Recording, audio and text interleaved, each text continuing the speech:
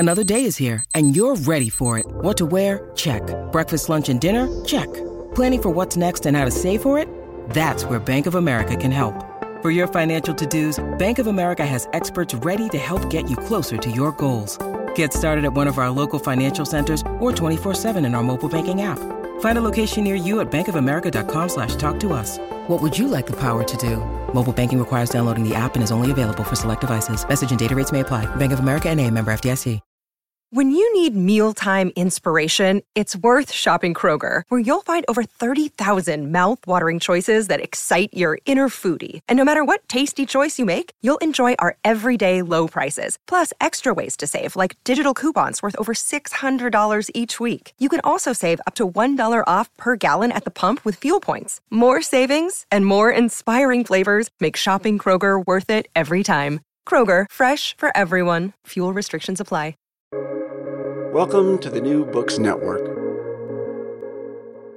Confounding, exhilarating, and contagious. Emotions matter, and so does applying emotional intelligence. Welcome to Dan Hill's EQ Spotlight, the podcast where emotions rule. Whatever the topic, how do hearts and minds collide? Find out with your host, a college professor turned globe-trotting EQ entrepreneur. His mission? Each week, Dan joins prominent authors in decoding how emotions drive outcomes and make people tick. Now, on to the show. Hello, everyone, and thank you for joining me for the 100th episode of my podcast, Dan Hill's EQ Spotlight. The series appears here on the New Books Network, which has as its motto, sharing knowledge so people can thrive. Today's topic is leading with emotional intelligence. I'm joined by Roberta Ann Moore. She is the author of Emotion at Work, Unleashing the Secret Power of Emotional Intelligence. The publisher is the Conscious Choices Corporation. Roberta is a business executive and licensed therapist. She is certified in Dr. Reuven Bar-On's model of emotional intelligence. She provides emotional intelligence assessments, training, and development using the EQI 2.0 and EQ 360 programs as a framework. Welcome to the show, Roberta. Hi, Dan. Thank you so much. This is so exciting. Thank you so much for inviting me. Absolutely. So offer the readers, listeners, a brief sense of what the book's about, if you would. Well, the book is about, basically, it's a model of emotional intelligence. It's called the EQI 2.0 that was started and researched by Dr. Reuven Bar-On and then picked up by Dr. Steven Stein. He is also a contributor to the model. But the book takes this model and is an overview of the 5 different composites together.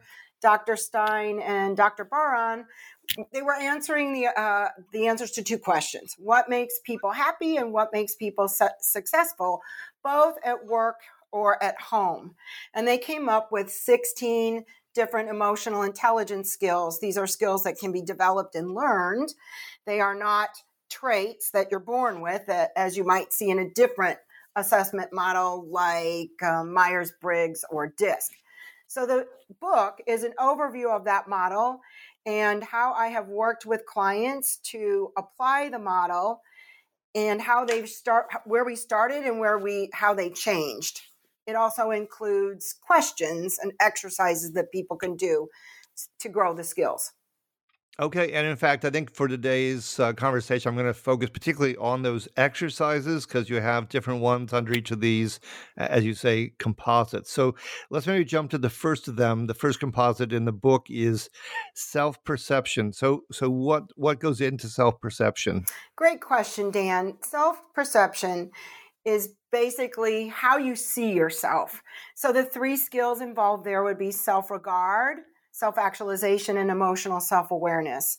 So if somebody is self-regard, by the way, is considered the foundational skill. So someone has to have enough or be high enough in self-regard if they want to do skill building on any of the other 15 skills. Self-regard is another word. I use it sometimes as confidence.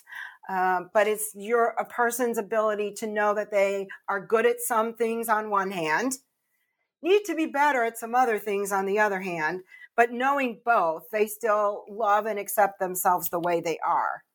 Self-actualization is the skill of continual learning, doing work that gives somebody a sense of meaning and purpose. And emotional self-awareness is what it sounds like. It's knowing what you're feeling in the moment so that you're able to put a label on it. Okay, it seems to me all of those have an element of needing some courage to actually, do the hard work of looking at things and really pondering them. So in the book, you're talking about situations where people, one of the exercises where people have trouble handling their emotions. So I'm interested in what, from your many years of doing this work now, what kind of situations have you seen come up most often in a business context? Sure, Dan. So I'm going to answer from two different extremes. On the one extreme, when there's a conflict, and I'll give you examples of these in a second here. When there's a conflict or an intense disagreement, there could be disappointment or frustration. People with low self-regard or low self-perception might tend to blurt things out that they later regret. For example, when negotiating compensation or somebody is passed over for promotion, we might see that. And then on the other end of the extreme, it might be that someone's more passive and that they don't speak up or take up for themselves. So they might be in a meeting and the boss has asked the direct reports for people's opinions about something. And maybe they get to the last person and that person just says nothing. If they have low self-regard, they may not be able to speak up. So one of the examples I have is, and this has happened in the real estate industry, where the CEO, who's also a co-owner of this company, originally negotiated a compensation package with someone he was taking on as another partner. And he got all the paperwork ready, all the legalities, it got through HR, all that kind of stuff. And then about a week before signing this, that person who was going to be the new partner wanted to amend it and decided they really needed or wanted a larger share of the profits. And so this was a surprise to the CEO Sure. co-owner, right? Could imagine that. All the terms then needed to be negotiated, but this person had some trouble giving up the control. So apparently he got very angry, lost it, kind of said some things he ought not to have said. But they all calmed down. And they waited, I guess, a couple of days, and then they went back to it. The person who was requesting the renegotiation felt they were really they're in a sales role, so they felt they were bringing in more revenue to the company. And that's why they felt entitled to a larger commission for what they sourced. And was there a particular EQ tip or skill that you gave them that really helped move this situation through to what I hope is a more successful outcome? Yes, to remember the self-actualization, to remember why you're in this business in the first place and what your passion is. And actually that caused the CEO is actually in a process of reflection and contemplation and is going to sell off because of this, is selling off either 2 or 3, they haven't decided yet, parts of the business so they can just refocus and focus on what their original passion was, which is commercial real estate. Okay. So things worked out well in the end. A second composite is self-expression. What does that entail? Self-expression, there are 3 skills there. Emotional expression, which is 85% of all communication is something we call meta communication. So it's not the words you say as much as what's heard, but the look on your face, the tone of your voice, your body posture, that's emotional expression. And you want to use those in a constructive way, not in a destructive way. Assertiveness is very important here. That's some of my clients say, Roberta, I don't know why I scored so low. I am assertive. I do take up for myself. And I say, okay, but do you do that in a non-offensive way? And then they say, oh, no, no, I don't. And then independence is being able to work with without needing a lot of reassurance from the person you report to at whatever level you're at to know that you're working in the right direction. So it's being self-directed or self-motivated. When you're describing assertive, but in a non-offensive way, I just have to ask the question, would you say that that's a problem more for your male clients than female clients in business, or not true, or any other patterns you see there? Yes, I love this question. Okay, I was going to mention this and you reminded me. And this will fit with the next composite too a little bit. So the way this model is structured and the assessment tool is structured, they've made it gender neutral. However, in my experience, you're catching on to something, Dan. This is exactly what I see, is that the men have more trouble being assertive in a non-offensive way than do the women. So men are usually, they're not as good at that as women are because they lack empathy. Women tend to be higher in the empathy skill, and then they are usually lower in the assertiveness skill. Yep. And how do they respond? I just have to ask this also as a follow-on. I mean, you are obviously a woman giving advice. Do you find that there's some paternalism that's involved, unfortunately, here? Or do they take fairly well in terms of coaching to modulate that assertiveness and hopefully amp up the empathy?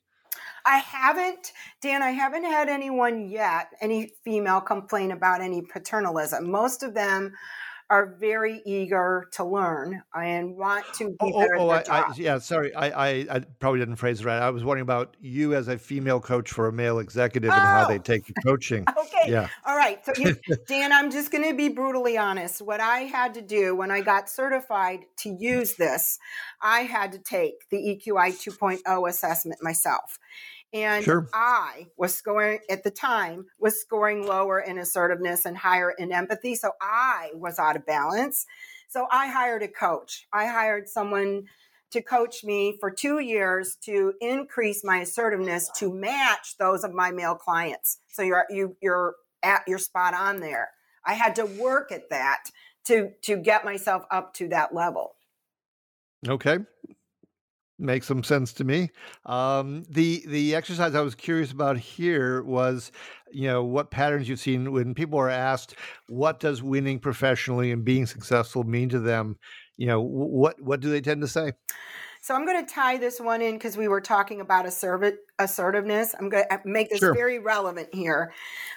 Winning professionally was a favorite phrase when I worked with the regional leader or a branch leader, I guess, but of a very large insurance company.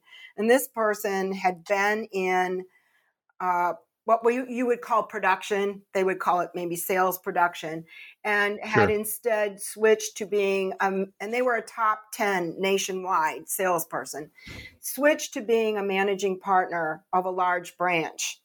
And when they started their role, they were being aggressive instead of assertive. So they were expecting all the people that reported to them to take on the business, to think that winning professionally, which to that person meant, I want my branch to be in the top 10 across the nation in sales production, just like I was in the top 10 in sales as an production. Individual. Yeah.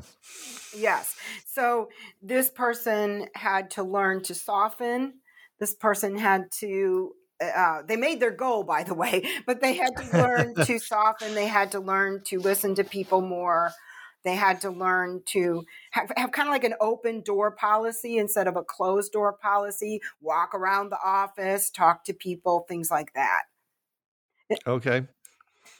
Well, I think a really good leader knows that you're going to bring people along if they all get a sense that they're enjoying and joining in on the winning versus having this intense drive directed at them that feels overwhelming rather than inclusive. Yes, very, very true. So interpersonal composite, what are we talking about in that case? And I alluded to this, but we're talking about interpersonal relationships you have with people, the skill of empathy and the skill of social responsibility. So with interpersonal relationships, are your relationships mutual? Is each person giving and receiving in an equal way? If not, those relationships could be out of balance. Empathy, meaning are you able to put yourself in someone else's shoes, see things from their point of view, you don't have to agree with what they say, but to be able to say, oh, knowing you as I know you, I understand where you're coming from. So people feel seen, heard, and understood. And then social responsibility would be, I care as much about my own goals as I do the goals of the whole team. I care about the goals of my team and everybody meeting their goals, and I care about the goals of the company. So this idea that there is something bigger and larger than just yourself.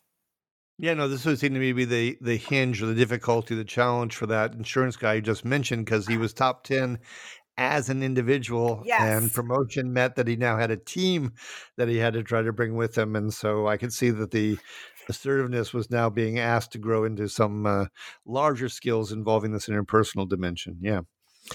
So I was really curious here. There's an exercise you mentioned about you essentially do an internal audit. You look at your work relationships and you're judging them based on mutuality to the extent to which it exists.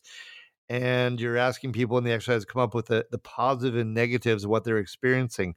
I ask this in part because so much of work, as you would well know, has shifted to, supposedly teamwork. But lots of people complain that in the end, the teamwork means it all falls to me. So these things are not easy to navigate. What have you seen from using this exercise over the years in terms of mutuality and work relations?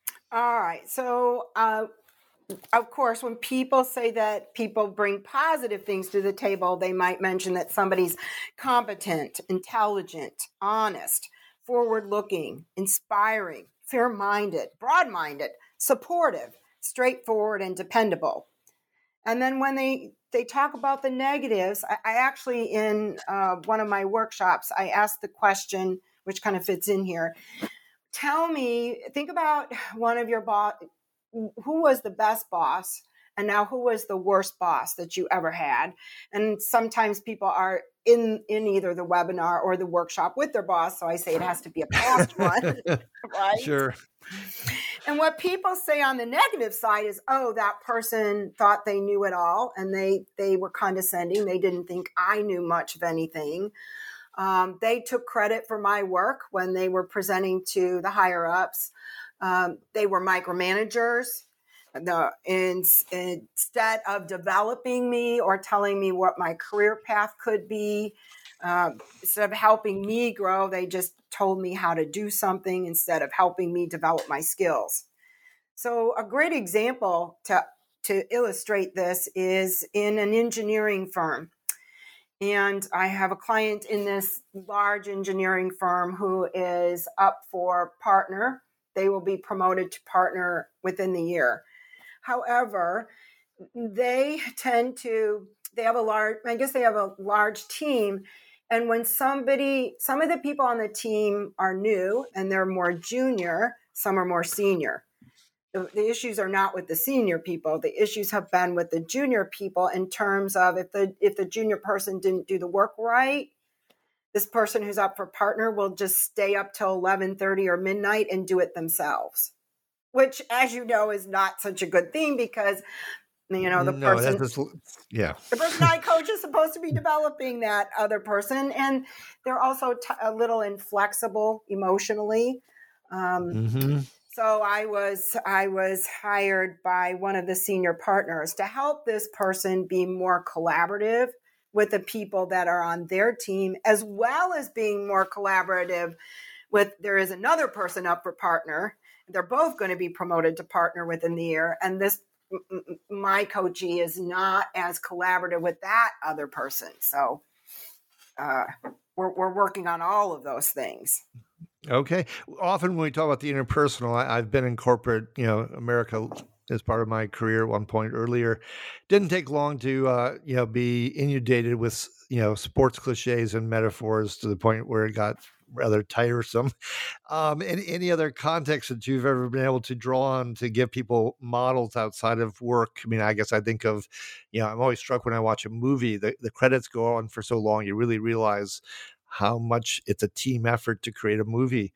So outside of sports, are there other frames of references that you've given people that they've been able to follow and help them? Not everyone cares about sports, for instance, or has experience being on a sports team. Well, I use the reference of a family because I'm Oh, trained in sure. family systems theory. Basically, family systems theory was started by a group of engineers in corporate, believe it or not. they Practically do not believe it, but okay, yes. No, they did. They started cybernetics, and they left engineering to be family therapists. But applying that, what it says is, if one person in a family is having a problem with anything, then everybody in the family is having a problem. And so systems theory is applied to the workplace in that way. If one person on a team is struggling, it's affecting everybody on that team in one way or another. So we want to help each other, just like we're all part of the same family. Good. Yeah, no, everyone can relate to that. So the fourth composite, we got 5 of these we're trying to nail down here, is decision making. What's involved there? That is problem solving, reality testing, and impulse control. So problem solving is, can I keep my cool and not let intense emotions influence the solution I've come up with? So, the pandemic is kind of a perfect example of that, where people able to stay cool and still make good decisions without letting fear or, the uncertainty get in their way. Reality testing is, can I take in all the facts and keep my emotions calm in such a way that I see things accurately as they really are, without allowing, we all have unconscious bias to some extent, but without allowing that unconscious bias to color my picture of how things are. And then impulse control is another way to say that, is to be the ability to be patient. So the ability to stay in something for the long game instead of just focusing on the short game. Okay. Well, yeah, when I think of decision making, I often, in this context, think back to behavioral economics, because so many of those principles deal with the fact that we think we have a command of all the information, but we don't. We have biases. We short circuit and make quick decisions based on limited information that we're drawn to that supports a viewpoint we often already have. I don't know if everyone among your clients would surface that kind of frame of reference, but you do have this exercise where you ask them what are their major problems at work. And as part of that, you ask how they start in on them and how they are able to solve them. Mm-hmm. What have you found from that exercise? So for this one, I'm going to use the example of a large national fast food employer that I'm working with, and I asked this question extensively. I interviewed some of the individual owners. I went to the restaurants and observed. And these major problems that they're reporting, I would say they're probably not that different than what other industries are reporting now, but high staff turnover, the cost of having to replace and train staff, pacing, highs and lows in the daily pace of the customers that come in, employees not showing up for a shift at the last minute. And then, what does that mean? It might mean the owner has to come in and do the shift. High levels of multitasking when that's required, people having to have the flexibility to shift from one food station to the next food station. And if they can't, then they get stuck. And then that's not good, because their performance will go downhill. And then the person who's managing for the day, if they lose, if they get stressed, they might elevate their voice or be shrill. And if one person has what they call an instant snap, because emotions are contagious, it's affecting the whole restaurant and the whole store, all the way down to customer service. And what kind of tips have you been able to give them? Because in fact, I'll tell you that my sister is a franchise owner of a fast food restaurant and previously owned 3 additional ones. So I am intimately familiar with hearing her tell me all of these situations and problems. So on behalf of my sister, what have been some tips that you've offered to help alleviate these stresses? Well, it's really important focusing on impulse control, okay? It's important that these mid-level managers learn to be patient, which means they're able to have the calm to solve their everyday problems without losing their cool. So building that up, you can absolutely build that skill up, and so that they don't let strong emotions hijack their behavior. So it means like not learning to control your emotions so they're not triggering things like anger, which might cause these managers to behave in an overly aggressive manner. Because as I said, emotions are contagious. So when one person on the team is upset, it can spread to the others like wildfire. So the leader, the one that's managing for the day, needs to be the one to learn to contain and use their emotions in a positive way, because leaders can sway people's emotions to the positive or to the negative. And we Sure. don't want and how do you get them to that greater patience? It's training. We're actually going through a series for 6 months, twice a month, 3 hours each, training on how to build the impulse control skill. So some people start out by learning, well, this is going to get complicated, learning about that fight or flight response, which comes from a very primitive part of our brain called the amygdala. Sure. There's actually an ABCDE exercise in the back of the book in the appendix, which this is not my exercise. I did not come up with it myself, but learning to know what your triggers are, and then ahead of time practicing how, if you know where they come from, you know what to do to not let them hijack you. You have to change your beliefs about the triggers. And this gets complicated because then this goes back to self-regard. If somebody thinks they're a poor leader and they get triggered by somebody not showing up for work that day for their shift, and they think, they take it personally. They're not showing up because I'm a poor leader. That will taint their behavior for the rest of the day. And everybody else's. Okay. Sure. So I see that. It's not personal. I'm not taking this personal. Using empathy skills to say maybe that person's not here because someone in their family got sick and they had to be taken to the hospital, which actually happens sometimes, right? Sure, especially in the age of COVID. Yes, exactly. So using that empathy skill, learning how to balance all of that. Okay, so we got one last composite here before we run out of time. That's stress management, which seems all-consuming. Right. What goes into that composite? Flexibility, which is emotional flexibility. I assessed the executive leadership team at a financial institution, and one of the people who was in charge of compliance and government regulations said, Roberta, you don't understand. I cannot be flexible. And I said, wait a minute, I came to this career I was a CPA before. I used to be in public accounting. I'm not talking about 2 + 2, has to equal 4, or 2 + 2 can't equal 6 or something like that. I'm talking about the emotional flexibility that emotionally, if you have to pivot, like because of in the pandemic, people had to pivot in this place of work. They wanted their people there in person. They thought it was absolutely critical that everybody be in the bank to do their job, but they had to be emotionally flexible and learn. People couldn't, right? How do we help them work remotely? So that was an emotional flex, not a math Physical type flex. Yeah.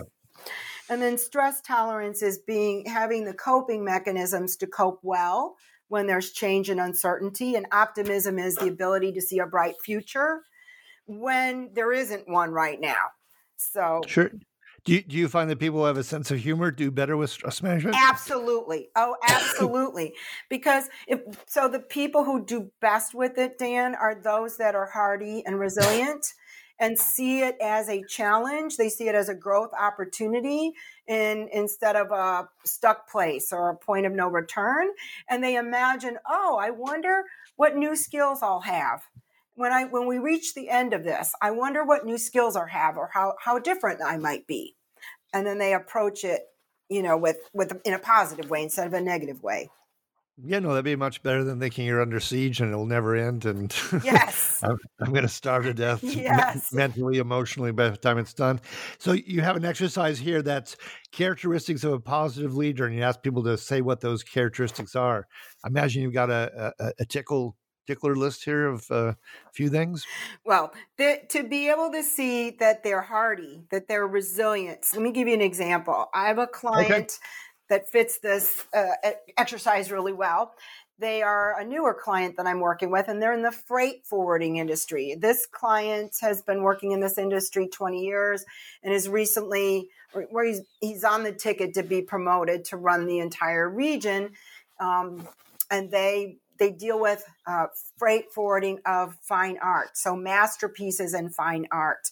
So when there are things like weather issues like snowstorms or ice storms, and there's delays in the flights, my client might have a very expensive work of art out on the tarmac, and this client has to make sure that there is a security guard there, especially if it's not going straight to another flight because that particular flight got canceled. So I'm working with this person to help them think of positive things like, because they get angry, they get stressed, and they get angry, and then they treat the direct report with that type of like almost brusque or blunt or bullyish tone of voice. And then, of course, that person doesn't want to do their job, right?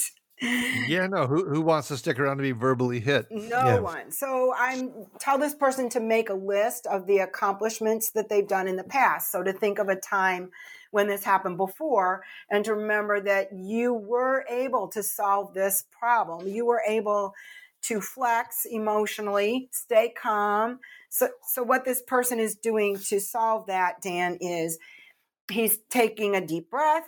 And his new next step is to tell the direct report, I'm doing the best I can today, but this is going to be a stressful day. I know I'm coaching and mentoring you. I'm going to do my very best, but I apologize in advance if I lose it. Okay. So, and if you do this work really well, you're going to get compensated with a Monet or Van Gogh? Yeah, right. Don't we wish, but that would be really funny. Yeah. So, well, I want to thank you so much, Roberta. Our time's about up here.